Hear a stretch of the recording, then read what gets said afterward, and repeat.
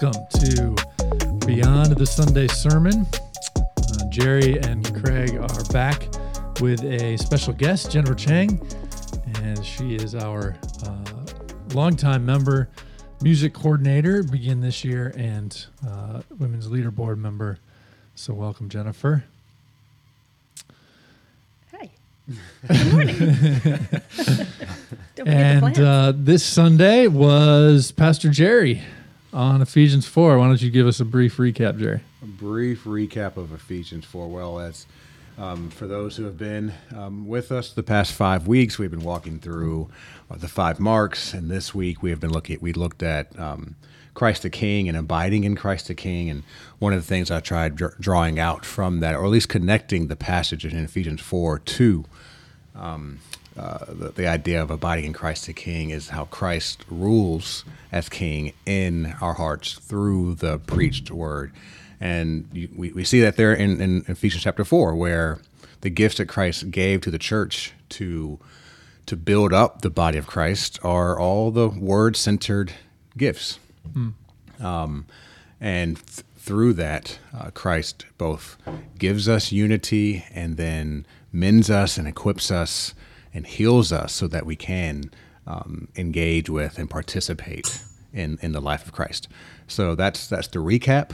I don't know if there is any. That was one thing that struck me. I mean, I've read this passage dozens of times, but I always think of it as a community passage, speaking the truth in love. Mm-hmm. We're being built up into one head, but how focused it is on the word. Mm-hmm. And often we pit those two things together. Like either you're a community-centered church and you really love each other well, or you're a teaching church and you do the word all the time. Mm-hmm. But clearly those should not be. They shouldn't be. They shouldn't be. They shouldn't be at all. So a lesson, I guess, in preaching, or a struggle in preaching, especially with something like topical. Though this isn't a topical series, but we weren't walking through a book of the Bible. And one of the struggles was when I saw the title, it's going to be about community. I was looking to add everything communal into it, at least starting from that standpoint. But as I was reading, I'm like, okay, this is communal, but it's not a ground up sort of let's build community and then we'll experience unity. It's Christ is giving unity. We either receive it or we reject it. That's what it comes down to. And that really, really struck me. That it's a matter of our posture to the gifts that Christ gave us, and our engagement with them it really determines how we experience the unity that has been given to us. So, Yeah, and where we get that posture, the how, and sort of the why of it, because that's the connection. It's word, and it's community unity in us. But who is the word? Christ is the word, and we are Christ communally. We have Christ in us through the Holy Spirit individually, but so it is still tied together totally, because that's what that community is Christ himself and all of his fingers and eyes and ears and noses being himself in us, but not just for us, right, for the world as well. Right. Right. And that was, so I just love how Paul, it's easy to read that passage and either take from it, you start asking the question, what gift do I have? What gift do I have? But Paul is saying more. Paul is saying, I've given the church specific gifts through these ordained ministries, and then those gifts are to stir up and bring out the other gifts in the congregation. So I just found that to be so helpful. And then even with the word equip there, I just love how, at least what I saw, and how the word is used in the Gospels. It's not equip, I'm going to give you all these tools so then you can go out and do this work. No, it's the word is going to do the work in your hearts to mend you and to heal you. And through that, you will go out and do the work of ministry.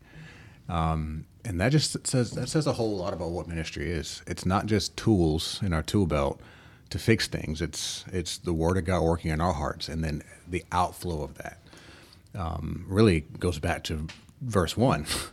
The whole walking in our calling in a holy way, in a worthy way, should I say.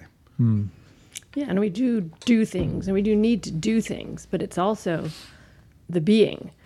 Because I don't know, for me, it's very easy to just have the list, start to try and check it off. Okay, I've done this today or whatnot. But, some people can't do a lot just because of their situation. And it depends on what you're talking about. But out, like you say, out of Christ in us and who we are in him, that is the direction of the flow. And that, sometimes the doing may just be a relationship with someone. It may be words. It may be, just your living together and being a listening ear or whatever it is, or, saying a word, from the Lord, so to speak, to them in their time of need. That's a gift that we're given. That's also the doing as well. That is a great point, because it just strikes me as very gracious for everyone in the community, that I think a lot of people feel like they don't have any gifts, or they don't have any word-based gifts or something like that. They can't teach, but it's really not true. Like if there really is one Lord and one faith, one baptism, there's this incredible unity that we all receive from Christ, then we all have a part to play. And sometimes it's really important to be humble enough to just receive something, to receive love, or to receive gifts, or simply all you can be is a listening ear. And that is very much a part of how the word of Christ dwells in us, right? If we don't have anyone if we don't have anyone in need, then we're not going to be a very vibrant community. We're all pretending like we don't need anything, so we're all going to try to do, and there's no one who actually is admitting enough, honest enough to say, I'm really hurting right now, or I need this. Yeah, it's, as I think about this whole idea of the gifts that the Spirit has given us. I grew up, and you guys may have too, in a culture where we were obsessed with what gift do I have that's different from the gift that you have. And that's just such an American way to look at this passage. The checkbox lists. It's back in IVCF or whatever. What are your spiritual gifts? Let's figure out where you are good at. Some of the spiritual gifts that God, so you're has looking at outlined in the yourself. Bible. So you're looking at yourself instead of Christ. And others, and you're getting others' input on which are your gifts. And it's not all bad, but it's a performance sort of based scale. It's obsessed with me. It's obsessed with how unique I am. We're looking for this. Where am I unique? And the passage it's mending you, equipping you to do the work of ministry, and really that work could be service. So, do you have the desire to serve? If you have the desire to serve, you will discover your gifts, and they will be used. They will be used. Almost sometimes unintentionally, because your desire is not, what do I have? What do I have that this person doesn't have? And then I can give it's sort of I don't want to call it a capitalist way of doing things, but a sort of a give and take. What can I give and what they can receive? Well, just go serve, and you will discover your gifts. What's my expertise, and what can I do well? And why do I want to do it well? Because I want other people to look at me and say, oh, you did that really well. Which is also very condemning for those who feel like they don't have any expertise, which is most people. Yeah. So it's not about expertise at all. Yeah. I like how Jared put it. Go serve, and then you will discover your gifts. You will discover it. And that's why you need other people. Yeah. It's not, let me just look at my resume and say, oh, this is where I excel. Well, when I read Paul, he excelled most when he was weak. And we don't lead from strength necessarily, because that's sometimes where our pride hides and works as, it's worse than magic, if you want to call it that. No, we have to be weakened and humbled And then we start discovering, oh, wow, I have a depth, a deeper appreciation or a deeper capacity to love that I didn't realize I had. I can actually love this person, a person I didn't at first prefer. And that's the hard part about this type of community. That's one thing I was trying to bring out that was really convicting to me, that community, it's easy to talk about community in general. Who is not going to, in the church, say, I don't want to be united? Everyone's going to say it. And it's easy to show our unity in things like rallies. Those are all fine. And things like protests, those are all fine. It's easy to we all agree on certain things and therefore we feel united. And those have their place. But the unity that Paul talks about, it's that hard phrase, bearing with one another in love. That's poetic. But in the moment, it's not fun when you have to bear at somebody. And the picture I get with bearing somebody, let's just say somebody's done something wrong and you've pointed it out and you're right and they don't get it. Like, you're right. They're wrong, clearly. You're right. And you have to bear with them. Like, that's not fun. That's not going to be a slogan. But the more we do that, the more we're weakened. And actually we find ourselves, the more weakened we are, the more mended we become, because that ego that we have is, nailed to the cross more and more. Chesterton has some great one-liners about how it's so much easier to say, I love humanity. But God doesn't command us to love humanity. He says, love your neighbor. We choose our friends. We choose our spouses. God chooses our neighbors. Yep. So it's a lot easier to love people that are very much like you and share your interests. And we're all Phillies fans or whatever, so we're gonna watch a game together, and that's our community. And sure, that can be some type of community, but it's not grounded in Christ. Right? It's not. It's an I love you, because that's what Christ has said to us. Right. I love you, including your faults and the things that rub me the wrong way, or the things I may not agree with, or all of those things. But that's what we are, to say to others, and not necessarily just people in the church either. Sure. It is our physical neighbor who, may not know Christ or be a part of anything. I'm to love you too. It's interesting the way Paul talks about community. You could almost substitute the word marriage, I think.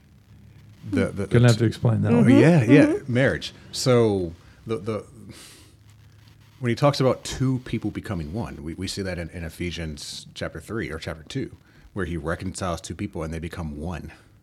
And he says the same thing about marriage, two people becoming one. And we know marriage is actually the picture of Christ being one with this church, married to the church. So that and then he uses phrases like bonded together, or in other places in Ephesians, being knitted together, bearing one another. Like the type of commitment I am to give to you sounds like the type of commitment, loosely speaking, I'm to give to my wife. Or at least the vows that I take, and we take vows, we've mentioned this before on this podcast, the vows that we take as a church to the person joining. It's an actual vow that is just as binding. Just as binding as a marriage vow. It's like I'm held accountable to that. And when we pass the peace, we say that we're eager to maintain the bond of peace. We're eager to maintain it. Which means my relationship to the church, to the body of Christ, should not be a side job, should not be a side hustle, should not be a part-time job. There should be an eagerness to maintain it. And what that looks like, that looks like a lot of things that are unwanted but are needed. That's really profound and challenging, I think. Yeah. I think you're really challenging. So there in some churches, and I think we have it here too, where the Christian community can actually end up feeling very cliquey or Insular. I need Christian friends who are so much like me, and then I'll really feel, one or loved or whatever.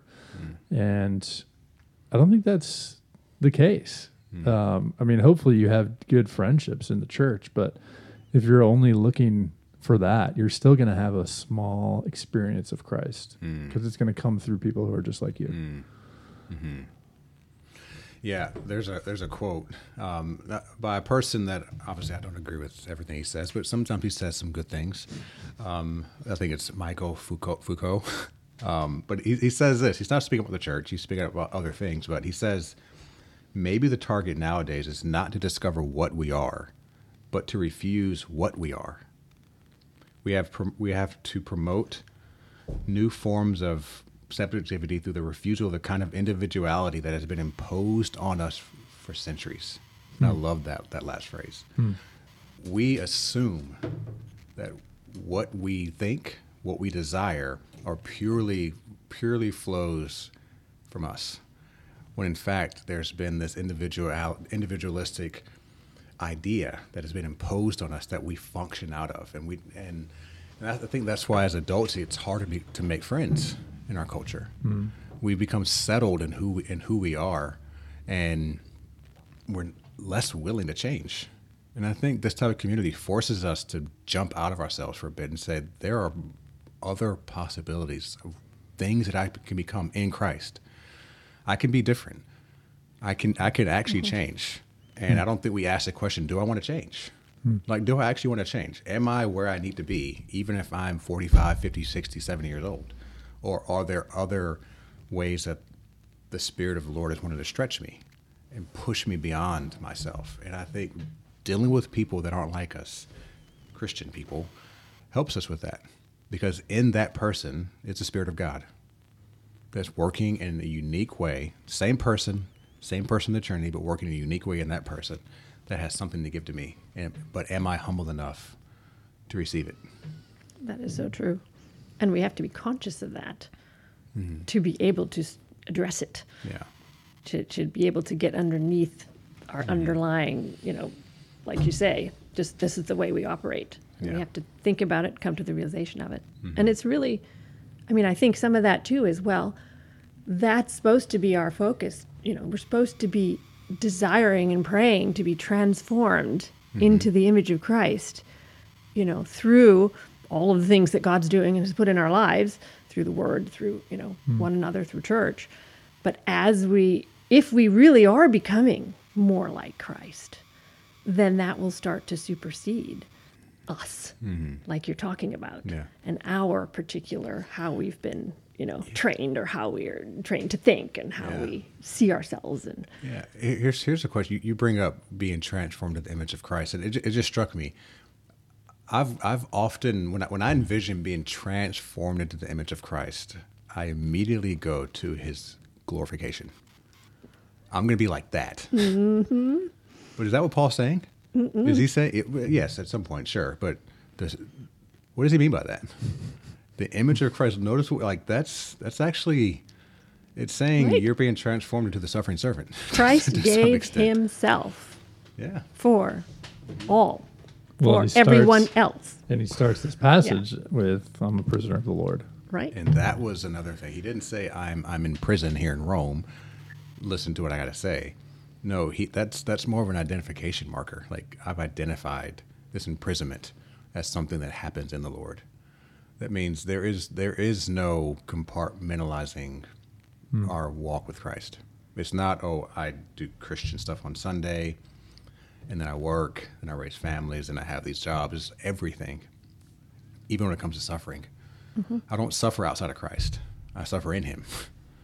And if I suffer in Him, that means the pattern that His life took is the same pattern my life will take. There will be a downward trajectory, but there also will be an upward one too. And I think that's just so helpful. And how Paul even says in Ephesians chapter 3, he says the same thing, but he adds on, I'm a prisoner in the Lord on behalf of you Gentiles. On behalf. Like, this imprisonment is in the Lord, but it's for you. Which is so powerful, because he's saying in essence to Caesar or to the the Roman powers, you think you have so much power over me, but what you are doing is actually playing right into the Lord's hands. Playing right into it. Which is what we can say to Satan, what we can say to sin, what we can say to anyone, anything that is, oppressing us, that actually you have a lot less power than you think. A lot less.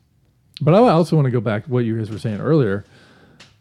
To me, it sounded like you were actually saying, not only do we need to know the Lord to know ourselves better, we actually need to know the church, become known and loved in the church in order to know ourselves better. Like in order to be transformed into what Jesus wants us to be like in heaven, we need the church for that. Yes. Right? Well, that's where we started. This is the total Christ, finale. This is the last one, right? Yeah. Yeah. And that's exactly what it is that you are not fully participating in and being in, the Lord unless you are a part of his now physical body in the world. Right. Right? That's who we are. That's who the church is. That's on one level who humanity is, because we're made in God's image. But that's the full circle. You aren't going to have it if you don't, if you're not. Yeah, we often want to change on our terms. Like we have our vision of what we want to become. I want to be, 185 pounds and 6% body fat. I want to get this and that and the other. I want to get married. We have all these things we want to, we want to change for that. But the type of change that the Spirit of God works in our hearts is lowliness. And that's what we don't want. We don't want lowliness. Lowliness is not fun. And I was I taught the youth Sunday school, and there's a lot of overlap between that and this. And I was talking about what it feels like to be lowly. And, Paul in 2 Corinthians 12, the thorn in the flesh passage. I asked the youth, like, how long do you think Paul was there in that suffering moment? How long do you think he was there? And I asked the same question. I didn't ask it in the sermon, but I'll ask it here. How long do you think we are to remain in lowliness or to remain in weakness? It's not, we take, I want to be lowly just as long as it's going to be for something else. I'll be lowly and then I can achieve. I can jump out of lowliness and put that behind me. No, lowliness is to be a perpetual experience of the Christian. Perpetual experience of the Christian. And that's not fun. And that's where we change. So as an example, not a personal example, but just hypothetical. You're walking in church and you come across somebody, and let's just say this is somebody that you would prefer. Like you've never really spoken with them, you've never really engaged with them, but they come up to you and you may have said something to them in the past or whatnot, and they confront you on it. And the first thing you feel is you're off put by it. You're annoyed. You can either take that as they're wrong, or you can say that's Christ rebuking me. Like there's pride that I need to deal with. Like that's so helpful to view it that way. And I need that. I need the other person as, in a sense, a mirror, not to see, or should I say a window, not to see me, or yes, to see me maybe, yes, to see me, to see a reflection of me. Like, wow, I'm actually less patient than I thought. And that's one way Christ edges us further and closer and closer and closer to his image, I think. Which really makes a mockery of any way we try to be like individual Christians. As far as all I need is Jesus in my Bible and I'm good. Mm-hmm. It just means you're not actually reading the Bible. Like the whole, so much of it is about how Christ is going to be with you is through one another. So that to me is also a challenge. One thing you challenged me, Jerry, in is it's easy for me to rationalize saying, all right, I'm an introvert, so I don't need to be with people all the time. Mm-hmm. Which to some extent is fine. Sure, that's true. People are created differently. But personalities are true, but they shouldn't be used as an excuse for sin. And I have noticed how God has been working more in me. Where actually, no, I use my introvert nature as like an excuse to just isolate myself, or it's actually an excuse to find comfort. It is, and I don't want to poo-poo the term introvert or poo-poo the term extrovert, because I think they're helpful terms. But one reason why it's easy to hide behind them is because they're almost there's no morality attached to them. They're just neutral. They're neutral terms that you could stuff anything behind and say, I'm just an extrovert, introvert. And it feels like a trump card. It does. In that way. Yeah, it does. It's like, no, well, you may be, but you're also prideful. You're also selfish. Like, you're not just an introvert or an extrovert. And if you are an introvert, your pride is going to show itself in different ways than it would an extrovert. It just is. So pride needs to be called out regardless. So that's why I often don't like using the term, because I use it so often. Like, I don't feel like hanging out when I probably should. When It's like, it's not really that I'm an introvert right now. I'm feeling insecure. That's what it is. Well, there's a lot of things like that you can use sort of as your quote unquote trump card. This is why. It's because I am this way. And God will work through it. And I don't really, but there's no sort of call to challenge me being X way, whatever that might be. Right. Yeah. And the goal, the goal of the introvert is not to become an extrovert, and the goal of the extrovert is not to become more introverted. Like, the goal is always holiness. Right. It's always holiness. Whether you say you're this or you say you're that, the goal is always holiness, which is calling us to repent and to trust Christ at all points. So one question that I could have wrapped the sermon around, the problem that with unity in the church, because it doesn't look like, let's just be honest, it doesn't look like often that the church is united. And so how do you think we deal with that? I don't know how much time we have, but how do we deal with the clear disunity that we see in the church, and then the unity that Christ says is an objective reality? Those seem to contradict. How is it at one point objective and at another point it seems like there's a lot of division? My goodness, how are we united? In our own church or the church at large in the world? Let's do the church at large. Yeah. I think we should grieve it first. I think it should be something that really saddens us. We should come to it with, as he says in the passage, humility and gentleness and patience, because clearly it's not the way it's supposed to be. As much as I love my Baptist brothers down the street, we are meant to be one. And we've accommodated, the sin in the world in this sense to say, yes, we are one in some more abstract way, but we're not one enough to worship together, which is sad. And it does disrupt how close we can be, right? Bridges of Hope is this beautiful picture, but it's only just a tiny Slice. tiny beginning of that, where we're supposed to be one with these different churches, but we can really only do certain things together, or otherwise we're going to start, really disagreeing.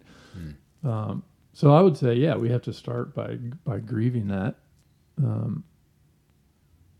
and hopefully realizing that it is a gift that is ours by our birthright in Christ, our new birthright, and we have sort of lived in contrary to that.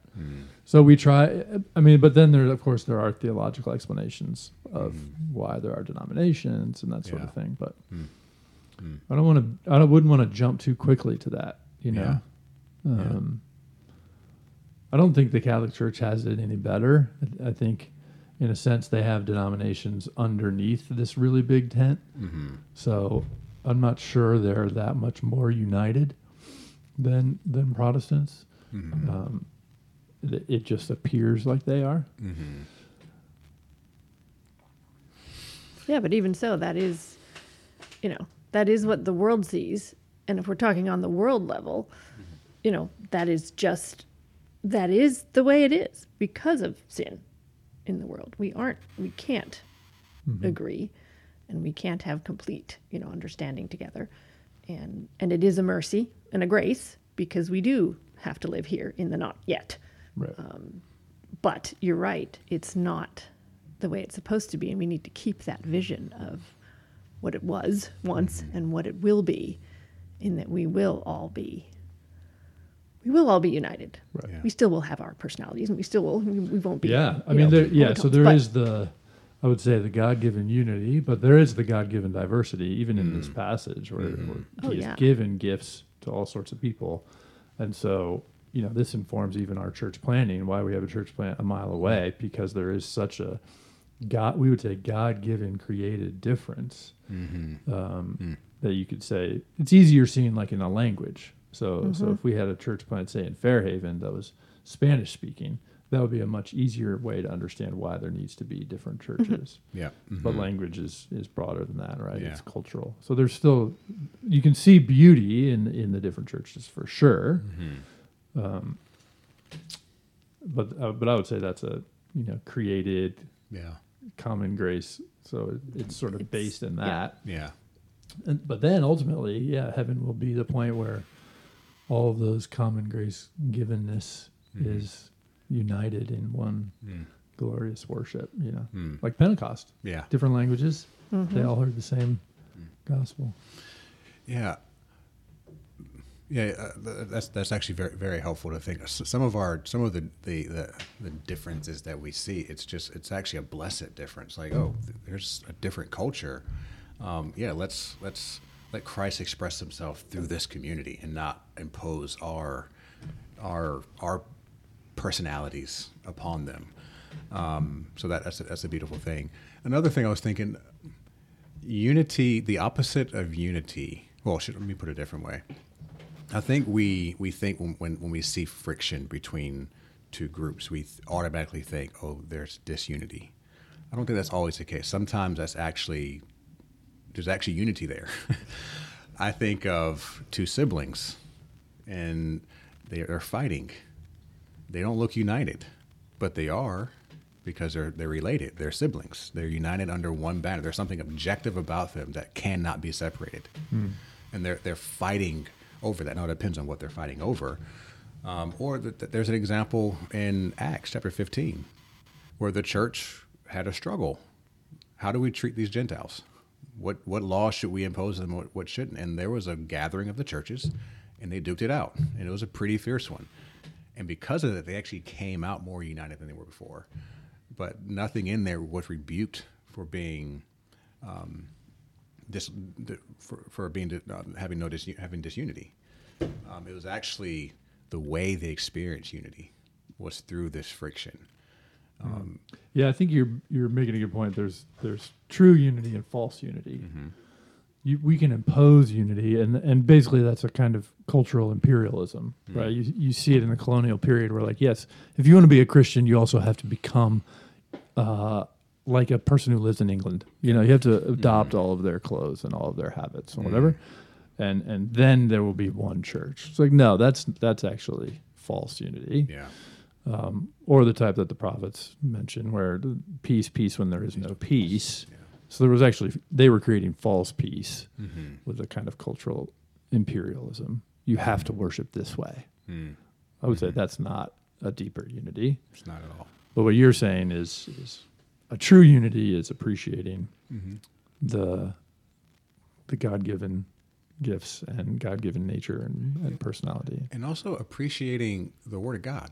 Like, that's why I can appreciate my Baptist brothers and sisters, because they appreciate the Word of God. And we may duke it out over, in-house sort of discussions, but when it comes to the person of Christ, like, we are in full agreement. But they love the Word of God so much that they're willing to stand on their conviction.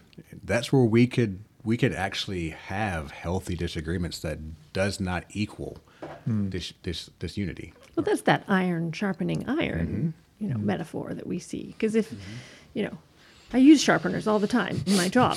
And what's happening is you are removing some of that material off of that blade in order to make it sharper for its use.